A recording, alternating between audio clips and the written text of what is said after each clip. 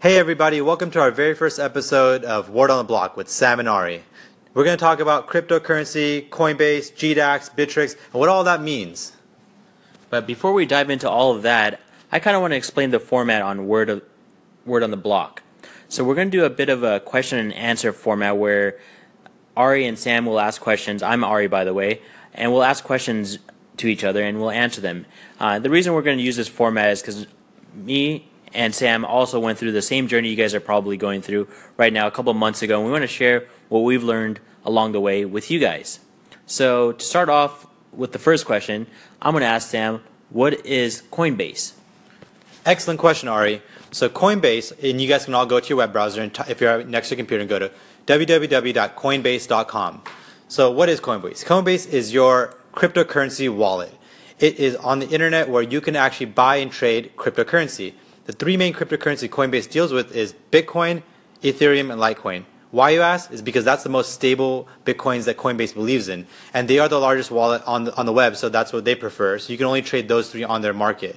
But there's also other cryptocurrencies, altcoins, on other markets like Bittrex and GDAX. So Ari, how do you even set up a Coinbase? When I go to the website, I have this blue screen and I see a sign up thing. Do I follow that? Surprisingly, it's really simple to set up Coinbase. It does have a few steps you're going to have to follow, though.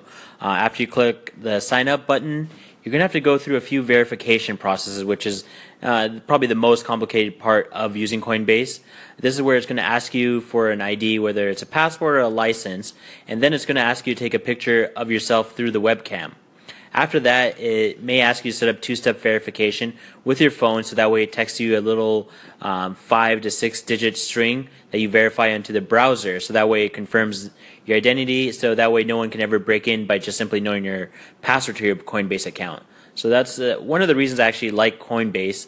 And then, Samir, out of Coinbase, which currencies do you personally like at the moment? I know that it's all changed every time, but what do you personally like?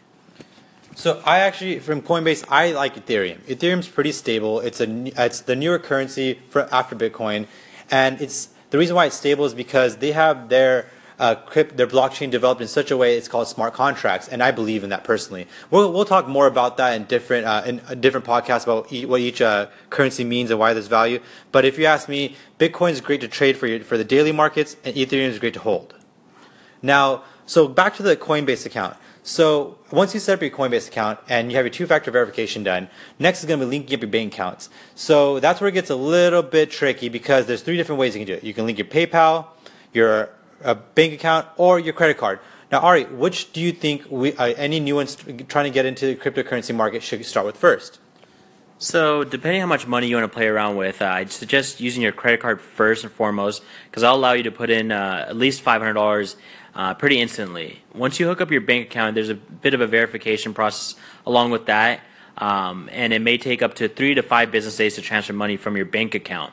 And there are some limitations on both sides. So, credit card, again, you'll be limited to $500. Your bank account, you can do $7,500 per week, and then if you have PayPal, your limit is roughly the same as your bank account. So, hey Ari, hang on. So why do they limit you on Coinbase? Why is there a maximum limit you can transfer? What if I want to put in $100,000 right now and get into the game? Why can't I do that? well, one of the reasons that I see Coinbase putting that limitation is for fraud protection. They don't want someone transferring all your money into there, and at the same time, they don't want someone to, feign a fraud claim and have that money retracted. So they're protecting themselves and they're protecting you. There might be other reasons too, which Coinbase will probably list out on their website. All right, so once you have your account set up, now your next thing is going to be getting into your GDAX account. Now, GDAX is linked with Coinbase, so once you have Coinbase set up, you pretty much have GDAX account. GDAX is your marketplace for the 3 coins, or you can actually see real-time pricing and trades going on, where Coinbase is a little bit delayed. In our next episode, we will cover more about GDAX, and then after that, we'll go into the alt currencies like Ripple, ARK, Neo, Mona, and that's all traded on the Bittrex market. Well, everyone, we hope you enjoyed our first session. Leave us your comments and any feedback.